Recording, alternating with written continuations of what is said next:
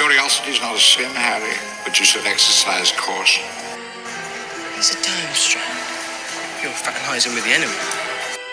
There's the Cruciatus curse. And we'll celebrate a boy who was kind and honest and brave and true, right to the very end. Hey everyone, welcome to Hogwarts, a podcast.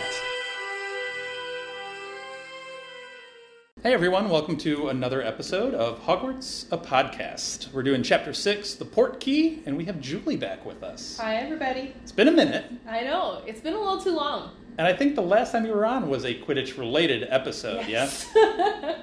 So, with this chapter, the Portkey is essentially telling us this is all going to be transportation to the Quidditch World Cup. So basically, we get an early start, which is just awful. I think you and I had the same note here. This is just the worst. The worst. It does not matter, like, where you're going or what you're doing. Like, waking up early in the morning to go anywhere, whether it's, like, vacation or, like, going to the DMV, like, it does not matter if it's great or terrible. Like, it is the worst waking up that early. I feel like they were only tolerant of this because they were headed to the Quidditch World Cup. I mean, yeah. But it's like also followed by, I would assume, a later night of like dinner and party, and I assume it went later. I mean, I would think so, but at that point, like, adrenaline has like hit you, and you're like good to go. Yeah. So early morning wake up, and then there's some awkward goodbyes happening at the Burrow because Molly is still not cool with the twins. Especially when she finds them smuggling out more of their toffees that they invented. Mm-hmm. Which they drop subtly and very coolly that they've spent 6 months developing that Tung toffee that they had. Which, good for them for dedicating themselves to that much. That's straight up dedication. And, like, especially when you think about the twins in general, that they're kind of like, whatever about school. Like, I mean, it makes sense that if they're going to dedicate their time and mental capacity to something, it's going to be a prank. But, like, I don't think that you really ever think of Fred and George as long-term planners. Yeah. You think of them as more, like, in the moment. In the moment, kind of off the cuff, hey, whatever, this makes sense. But no, they're really spending a lot of time and energy on these, which is interesting. We have a lot of talk about how people are getting to the Quidditch World Cup. Which we'll talk about in a second. We have what the setup of the Quidditch World Cup is. They're talking about how it's such a monumental task to hide all of this when you have over 100,000 wizards descending on one place. How are they going to do it? And they've decided to set it on a deserted moor with many anti-Muggle protections. And it took the Ministry of Magic months to set this up, which is quite substantial. Cheaper ticket holders have to arrive 2 weeks before, which is a whole thing. That is, like, straight up dedication. I don't know if there's, like, anything that I would be like, okay, I will get there 2 weeks in advance and have nosebleed seats. It's not like you have, like, 2 weeks in advance and you're sitting, like, front row, so you're like, yes, I'm going to spend 2 weeks hyping myself up. Like, no, you're spending 2 weeks to, like, I mean, I guess it's Quidditch, so even if you're all the way in the back, like... I mean, so we're on the cusp now of the actual real-life World Cup happening in November in the real world. And I'm wondering when people are starting to show up for that World Cup. Well, I mean, I get if you're going to the location and, like, you're making a vacation out of it. Like... If you're traveling to London and you're like, okay, I have this thing 2 weeks from now, but I'm getting there 2 weeks early and I'm going to go around London, like, makes sense. For us, for people living in the London area. Yeah. Like, if you're in Liverpool going to London. And also, you're in the middle of a moor. Like, you're getting there 2 weeks early just to be, like, in the middle of nowhere and twiddle your thumbs. Like... Exactly. It's harsh. It's a little harsh. I can't imagine going, like, the Super Bowl 2 weeks early. No. I don't need that. 200 Portkeys have been placed around Britain, and Portkeys being like these ordinary, mundane, trash-like things. Yeah. So in this chapter, we get what's described as a manky old boot. Which, how do you find your Portkey. Because if you notice in the chapter, it's not like they tell you what time and the location, but they're not like, look for a boot. Could you imagine if you happen to be somewhere where like a bunch of people have just been throwing their random trash and you're like, is it this gum wrapper? Is it a boot? Is it the broken tennis racket? Like, how do you figure this out other than like a wild guess? You're hoping it's in the case of the Weasleys here where it's like one random boot on like a hilltop, which should be relatively pure. If you're in like a cityscape, you're screwed. There could be like a piece of paper or whatever anywhere. Like, that'd be awful. Well, and also, what happens if you miss the Portkey? Because obviously, like, there's a very specific time, and they're standing around, they're checking the watch, and what happens, though, because they ask, like, oh, do we have everybody? But what happens if you're late? It's not like you can say, like, oh, hold the Portkey. Right. And, like, we find out later that it's not like the Portkey goes back. They collect them all. Yeah, it's a very, to their credit, it's a very regimented process. Yeah. Where they have it like everything's recorded, everything is completely written down and put away to the side. So I'd assume you just have to get there like the old-fashioned way. I mean, at least you have 2 weeks. So. Right. At least you have some time. But yeah, so we get a little bit of the setup for the Quidditch World Cup. We meet one new character. We meet Amos Diggory, who is the father of Cedric Diggory, who we met in Prisoner of Azkaban. He's the captain of the Hufflepuff Quidditch team. So Harry knows him quite well. The twins are not exactly pleased to see him since the last time they saw him. Understandable. He beat them. Which is a whole dynamic that we can get into. Because Julie had some hot takes on Cedric last time, so we'll get into her thoughts. But anyway, so this magic transportation. We just talked about Portkeys for a little bit. We learned that most adults are apparating to and from the World Cup. We get Bill, Charlie, and Percy are allowed to sleep in because they will just literally pop out and pop into existence instantaneously at the location. But we also learn apparating without a license is illegal and dangerous. Splinching may occur. Splinching is defined... they don't really define it. They just give an example of a couple left half of themselves behind when they did it illegally. Half of themselves. That can't be pretty. Like, they say that the Muggles spotted the body parts that were left behind. I'm sure that took quite a doing. Well, and it's like, you also have to wonder, like, okay, by half of the body parts, is it like you're seeing a Picasso painting? That's true. They don't specify.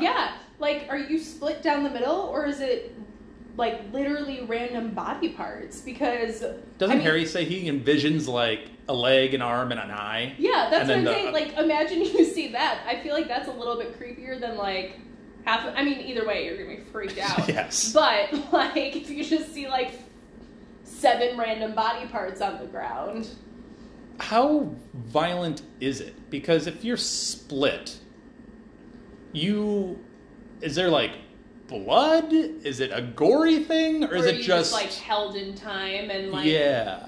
I would assume that one, since it's not like they said that they needed like medical attention. There's only one example I can think of, but it is a spoiler. Yeah. So we'll have to come back to that in the spoiler section. But it just makes me think like, if you were trying to get to the World Cup and you were an adult, which form of transportation would you prefer? We've seen a couple already. We've seen apparition, we've seen flu powder, we've seen Portkeys, and we've seen obviously broomstick and flying. Okay, apparition. There's no argument about this. Why do you say that though? Okay, with a blink of your eye, you can get anywhere in the world other than inside the Hogwarts grounds. But like, come on, nothing else can compare to that. The instantaneous effect of it. Slow. Flu powder. You cannot wear a good outfit that day. You're going to be covered in soot. And, like, you could end up in the wrong fireplace. And if you don't have flu powder with you, then how do you get back? Or a broom that just, like, don't get me wrong, a broom sounds super fun, but super slow.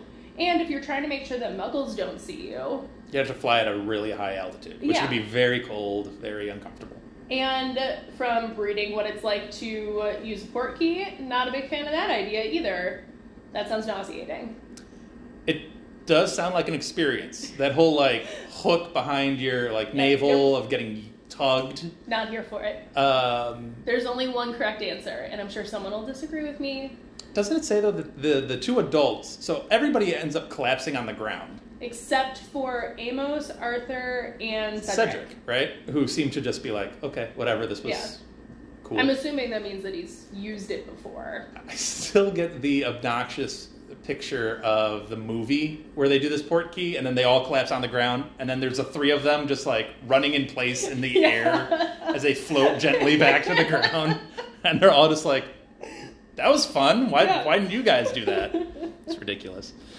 I would agree with you, Apparition. For me, being a big traveler, it's very nice to be like, if I could just pop out and reappear somewhere completely else, miles away, that'd be really freaking cool.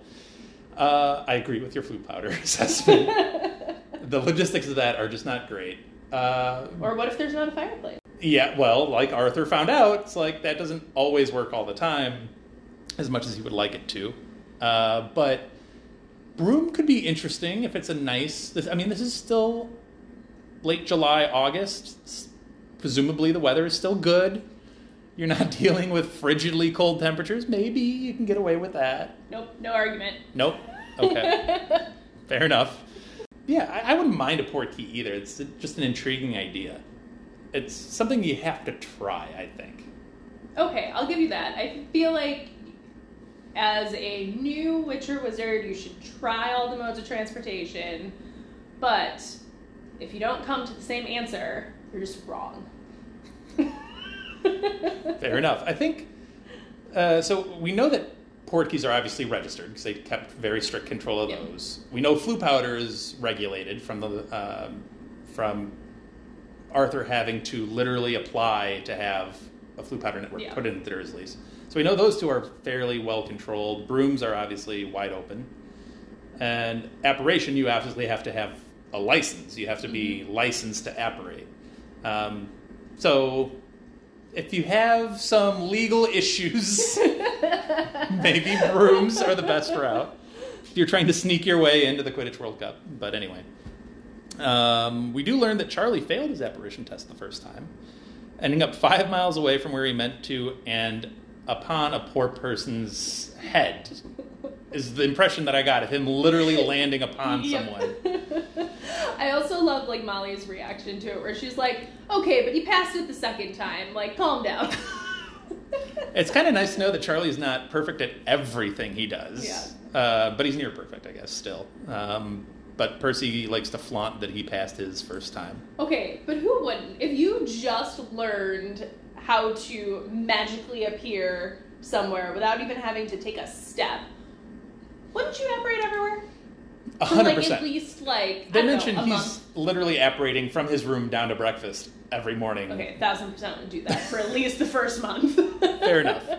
I feel like, in his case specifically, when you have two older brothers that are as accomplished as they are, in a magical family, I'd be less willing to just be like, I passed my test, it was awesome! And they're just like, man, I break curses, and I work with dragons. Like, you passing an apparition test is, like, whatever, man. I don't think he's doing it to, like, show off to his older brothers. I think he's doing it to flaunt it to all of, like, the younger siblings. Since he's, like, very by the rules, prim, proper, look at my, oh no, I got, like, a 99.9% on something. One more thing I'm better than you guys at, kind of thing? Yeah, I probably. think it's that, and also, like, I feel like even if you're a witch or a wizard, like, born and raised, I feel like there's still got to be something cool about the fact that you can just transport yourself.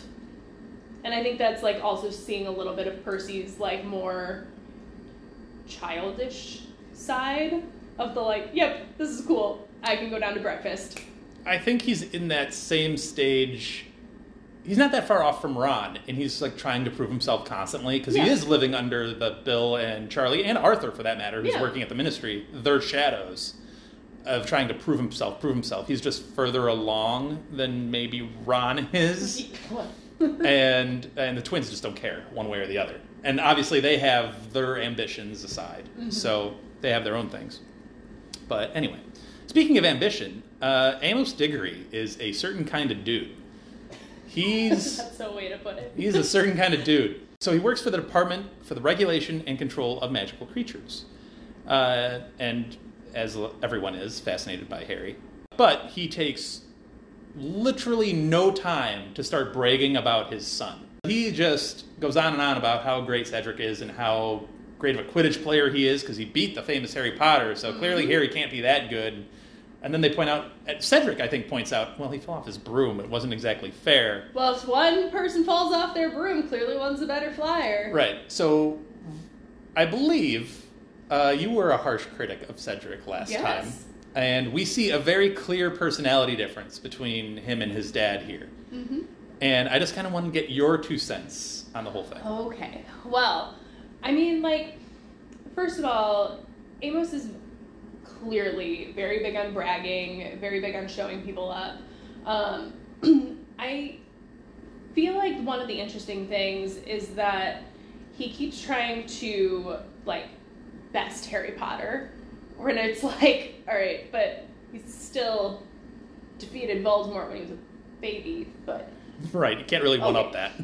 And it kind of makes me wonder if part of the reason why Cedric is, like, super humble, whether it's fake or not, is partially because, like, his dad is always trying to, like, be the best, show off, and is putting all of this on to Cedric, and Cedric's like, all right, like, Dad, it's cool, I just wanted to play Quidditch, and I happen to be okay at it. Like, no, Dad, like, he fell off his broom, like I told you, nope, it doesn't mean that he's a bad flyer. Like, I feel like it's almost like, in this specific scene, it's more of like a deflecting and a like, oh my god, could you stop, Dad? I still firmly believe that Cedric is not as great as everyone thinks he is.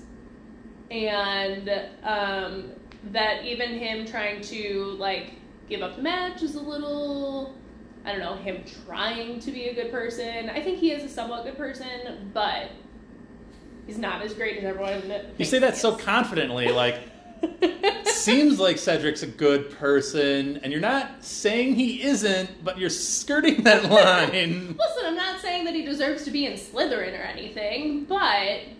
Sorry, all Slytherins listening. But... I'm still not Team Cedric. I think this is another great example, because the last time we talked about him was when he tried to backtrack on that win that his house won. However unfortunate, it was fair by the rules that are set forth, which is what Oliver Wood decided. He's like, I want to take him up on it, but whatever, it is what it is. I feel like this is another example of, like, you have, and I work in high school sports. Not often do I, and I told you this at the time, not often do I see that level of sportsmanship on a daily basis. Very rarely, actually. And 2, often do I see a parent hyping their child to nauseating levels. And most times the kid is like, can you just be quiet and let me prove it instead of you talking about me? Mm-hmm. It's an interesting dynamic, and I feel like this is a little microcosm of, like, parent hovering over sports and stuff like that. Yeah. Which I hate to a pretty high level, but if Cedric is as talented as Amos is saying, let him live his life and prove it in his own right. Well, and I also think that, like, when you're saying it in front of Harry Potter, who, like, you know, Harry fell off his broom, no one wants to relive that moment. No, it was a pretty bad moment for pretty much everybody that was there at that little meeting. Yeah. Like, except for Amos. Yeah, even Cedric is like, I don't even want to talk about that game anymore. Like, stop that. And so it's like, the fact that you have, like, the balls to bring it up in front of Harry and be like, remember when my son beat you because you fell off your broom? So, do you know how great my son is at Quidditch? Like, I feel like that's, like, next level audacity. Like, I mean, you know more about, like, parent-student sport, like, I hear all the time, I feel like... my child is a Division I athlete. He's going to go pro someday. And I just look at them like, really? Really? Like, be honest with yourself for just a minute. But here, Cedric is, by all accounts, very athletic, very talented, very smart. Mm-hmm. Maybe he could get to that next level, but just let him do it. Yeah. Like, let him be him. And that's probably why Cedric loves being in Hogwarts, because he's away from that and he could just do it. But anyway, I like this interaction because it's a little bit, you're learning more about who Cedric Diggory is as a person. Mm-hmm. And you're also learning where he's coming from, which might make his personality more impressive. I disagree a little bit on that. Shocker. But I have a point to prove myself in a second, but go ahead. I kind of feel like who he is as like a person kind of is, since his dad is so like, oh, you're great, you're doing this, you're great, you're fantastic, you're amazing, you're better than everyone, that it's very easy for, like, Cedric to almost get, like, a complex about it, and not in a Malfoy way, where it's like, you're right, I am amazing, but in the way of being like, okay, like, I don't need a hype person, like, am I that great? Like, you're my parent, you have to think I'm amazing. Oh, there's a lot to unpack there. So... Welcome to therapy hour, everybody. Yeah, so...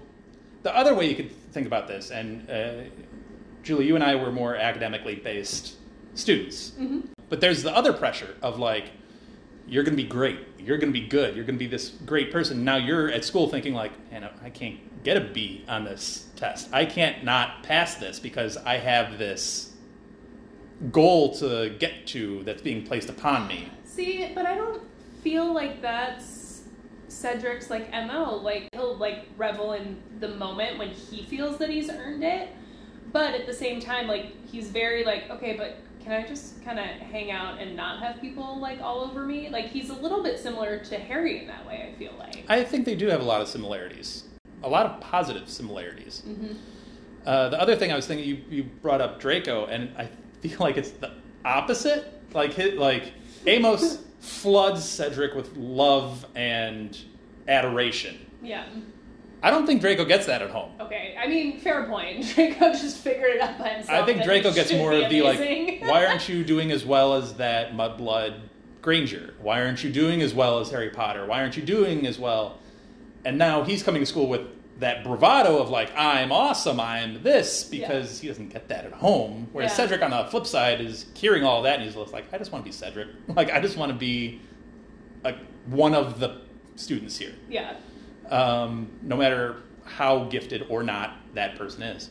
It's, like I said, a lot to unpack there. I would love to know what Amos is like at Hogwarts. Like, besides just what his house is, but also just, was he kind of like the random, like, wallflower at Hogwarts, that he was always, like, you know, not super smart, but also wasn't, like, failing classes. Like, he wasn't super popular, but he still had, like, some friends, and so he was always kind of, like, in the middle. So then once you get your son, who, I mean, when you look at the comparison of, like, looks in the book, Amos is described as ruddy-faced, whereas Cedric is described as handsome. Yeah. So it's like, when you're looking at, you know, you have a son who is also dashingly handsome, is good at sports, is relatively smart, seems to be super popular, and then all of a sudden, like, you're living vicariously through your kid. Yeah. Yeah.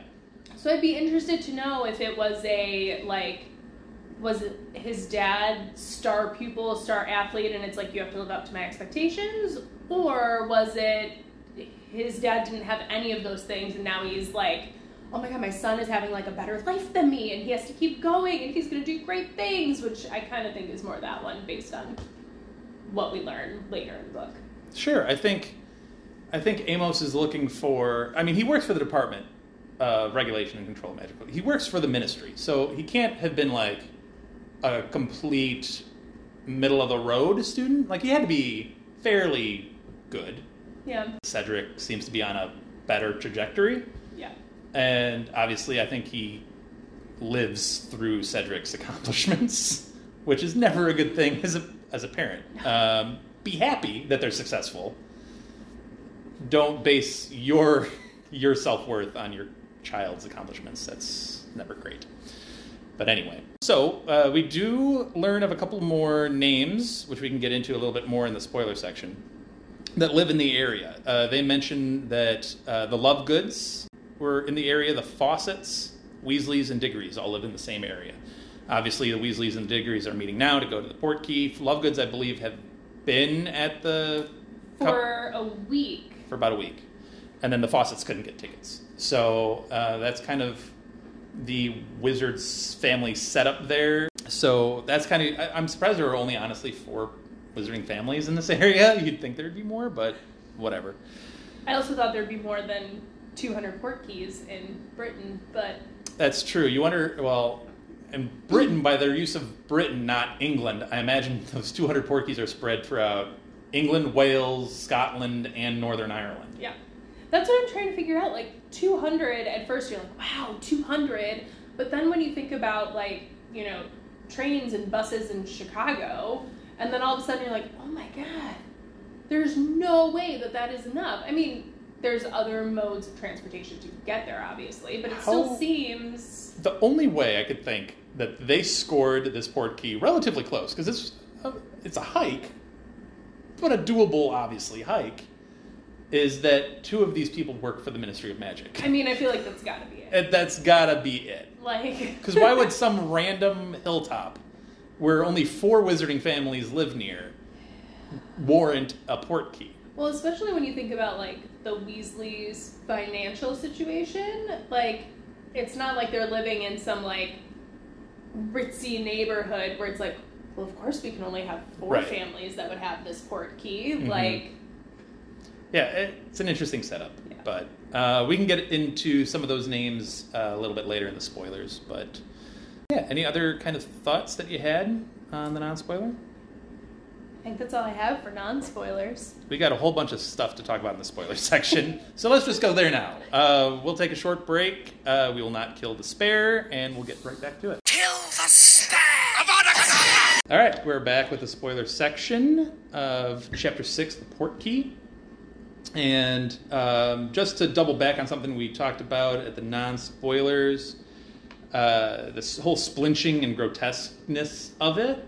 There's only one example that I could think of splinching that we get, and that's in Deathly Hallows when Ron splinches, when they're trying to apparate out of the fireplace, and then switching it up to Grimwald and then to the Random Woods, which I know Julie has a point on in a second.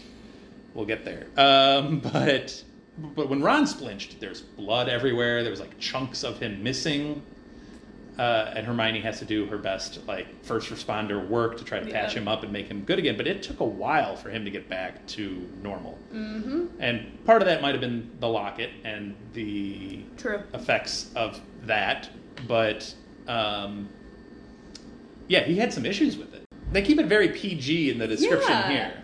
I feel like the description here is like, hey, this book is for young adults. And then all of a sudden you get to book 7, it's like, you've grown up now, here's reality. Murder, torture. Yeah. Very much so. Yeah, but that was the one example I could think of where it got, like, very aggressive. Which I'm sure that happens, because that would make sense. But anyway. Yeah. What are your thoughts kind of on some of these early chapters? I know I had the big hot take on Chapter 2, The Scar, being the worst chapter in the series. Okay, false. What you got? I can't give you a specific chapter, but I will come back to it. However, the entire 7th book exists. Harry Potter and the Prolonged Camping Trip. Dan, there are multiple chapters that just talk about camping. Nothing develops the plot. Nothing has any little breadcrumbs. It's just, hey, we're camping and we're arguing with each other because of a locket. Fair. Or you have Harry Potter and the Order of the Phoenix, also known as Harry Potter and the Teenage Angst. There's reasons for that angst, though.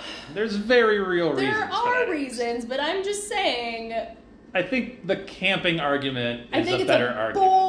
Bold statement to I'll throw this back at you. All right, let's go. I'll throw this back at you. And since we're listing Harry Potter books, we'll go Half-Blood Prince and chapter upon chapter of him just stalking Malfoy. And watching him on a map is aggressive. So you are proving my point No. That chapter 2 of The Goblet of Fire is not the worst chapter of the series. I still say it's the worst chapter because literally nothing is stated in that chapter that we don't already know. Like, there's no new information whatsoever. Yeah, but they're recalling the information every once in a while. I mean, you're on book 4, Dan. You need to Exactly. remind people of things. No, we don't need Harry as a wizard and he's a special boy in book 4. We get that in every book. Welcome to Harry Potter. don't Every need that. single book, we have at least a half of a chapter to a full chapter of either Harry is a special boy and here's why. Oh, by the way, he's a wizard. Or of Harry going, I'm a special boy and a wizard and my life is terrible. Why me?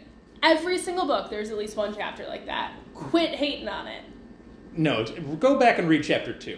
Go back and read chapter 2 and just be like, and tell me that your eyes don't glaze over a little bit reading chapter 2. I'm just Okay, like, but there is a chapter in almost every single book where the same thing happens and my eyes glaze over a little bit. It's part this of... is the worst. Chapter 2 is the worst. Part of the series, though. Any book series, there's always going to be at least one chapter in every book that reminds you of the things that have happened in the past. Because they need to bring it back because if someone read the books out of order for whatever reason, or think about when you were reading, back when we were reading these books, when you had to wait 3 years for a book to come out, you might not have read the past ones. Think about this in a different context. Think about the Marvel movies right now. We're at like number 30 on Marvel movies, right? And Marvel doesn't do a full recap on the MCU prior to this movie. They're just like, if you didn't read it or you didn't watch it, that's on you. And we're moving forward. That's a movie, not a book. It still takes hours to read these books. This 700-something pages. It's not a brief...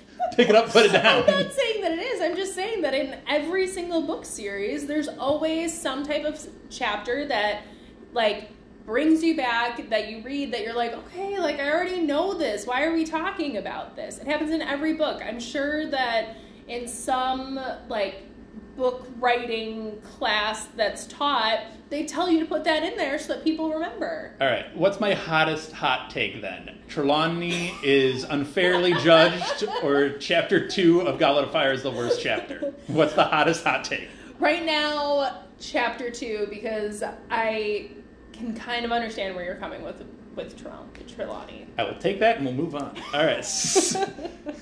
So you do like Goblet of Fire as a whole. I do as well. I love this book as a whole.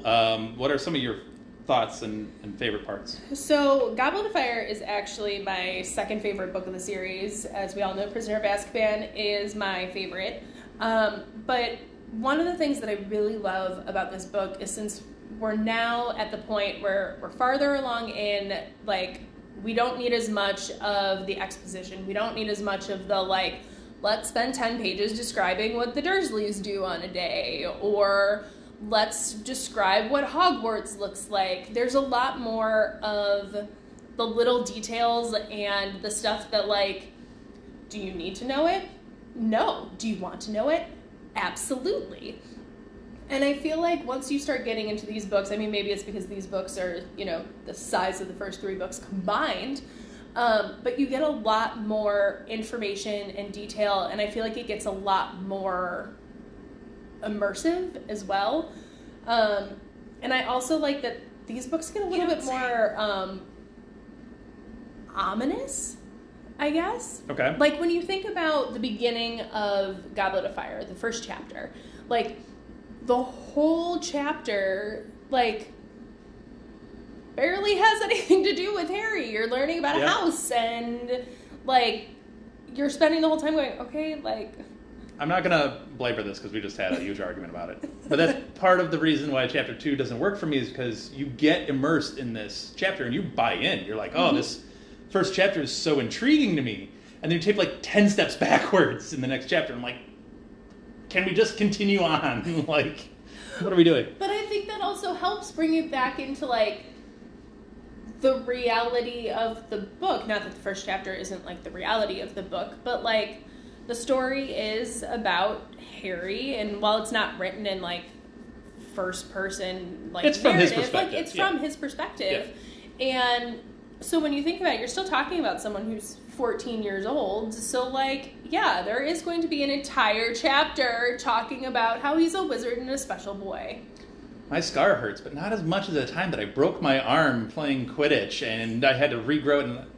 But I like that in this book we get a little bit more of Harry's scar hurting when there's no presence of Voldemort. Like, I feel like in the past books that doesn't really... We don't really have, like, the dreams that make the scar hurt as much. You get the dreams that make the scar hurt, and then you get Sirius sending letters by Tropical Bird. That's all you get in that chapter. And the most I want to know more about is the Sirius sending notes by Tropical Bird. That's what I really want to delve into. We can delve into that. But, I'm just saying. But I like that these books, since they get, like... They get bigger because there's more story to tell, obviously, but they get bigger and they get more immersive and you get more details that aren't necessarily necessary. Like, did I need to know about the tropical bird? No. But do I like knowing that Sirius is on a beach somewhere, like, probably sipping a pina colada? Absolutely. You don't think he's in, like, the north of Norway and just stole, like, a macaw from a zoo or something like that? No, you think he's like actually in the rainforest He is somewhere? a buffalo, not a buffalo. That was not the right. He's not going to break the law. He's and not her going to love run from from the law. Sirius makes itself very apparent. Yeah, so there's some interesting things throughout this book. I've asked Molly this, and I'll ask you, are you a fan of the Yule Ball or not? I've heard contradicting theories.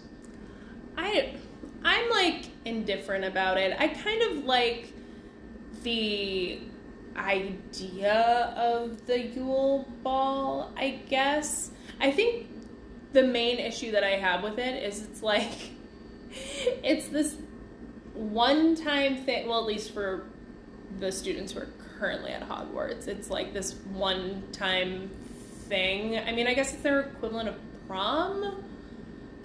That's what I think of every time, is that it's essentially like J.K. Rowling wanted to put prom at Hogwarts, but didn't know how to say, like, Hogwarts has a prom without being laughed at. So, the Yule Ball. Fair enough. I'm okay with Yule Ball. I think it's fine. It's fine. It's I'm another neither here nor there about it. I can't say that I've had strong opinions on it.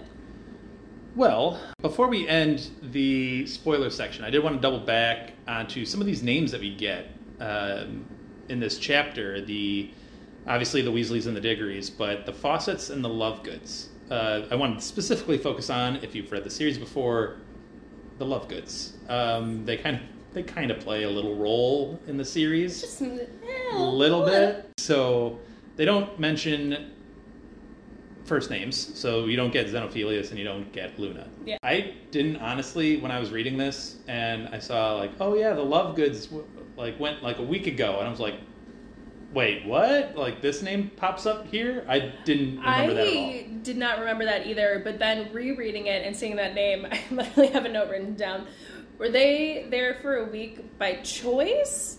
Or because they had the cheapest seats, but, like, knowing how little loony, shall we say, the Lovegoods are, like, did they get there a week early because they wanted to? Or, like, I know that the Weasleys got better seats because of... I'm surprised they didn't go, like, a month early for, like, the solstice or Right? something like that. That's what I'm Like, saying. Like, yeah. I know that there's a comment made in the next chapter that the Weasleys got, like, quote-unquote good seats because of Ludo Bagman. So does that mean that, like, the Weasleys don't have, like, terrible seats? Like, did the Lovegoods have worse seats?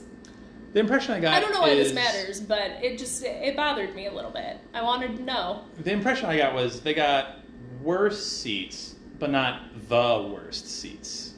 So, like, somewhere middle range. Yeah. And as we know, Xenophilius runs his own business. He has the Quibbler. Mm-hmm. As far as we know, the number one competition to the Prophet, as far as I'm aware. I'm not sure of other wizarding magazines or paraphernalia, but whatever. Witch Weekly. Fair enough. I will still put the Quibbler as number 2 at Witch Weekly. But anyway, yeah. So you get a Lovegood mention here, which also gives you an idea to Xenophilius' clout, because he was able to score tickets and not affiliated with the ministry.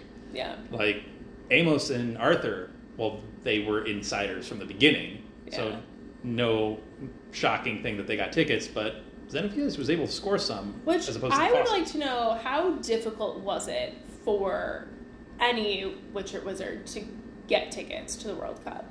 I imagine it was insanely, because you have people coming from all over the world. Yeah. I mean, you have people coming from all over the world, but, like, are you getting, you know, do you have to work at the ministry to get tickets first? Or, like, I want to know how that works. Is it like tickets allowed? We're putting a lot of practical nature into this thing. But I would assume it's like the Ministry of Magic in Britain has all of the tickets. And then they're in charge of distributing said tickets to different places. So you have... Do you have to send an owl? So does it depend on whose owl is the fastest? Maybe. But I would assume they'd have to, like, allot tickets to, like, certain ministries of magic and be like, okay, the ministry in America gets this many tickets to possibly give out, or the ministry... And then you have the countries that are involved. I imagine a certain amount has to go to Ireland and Bulgaria here. Yeah. And then everybody else after that? I don't know.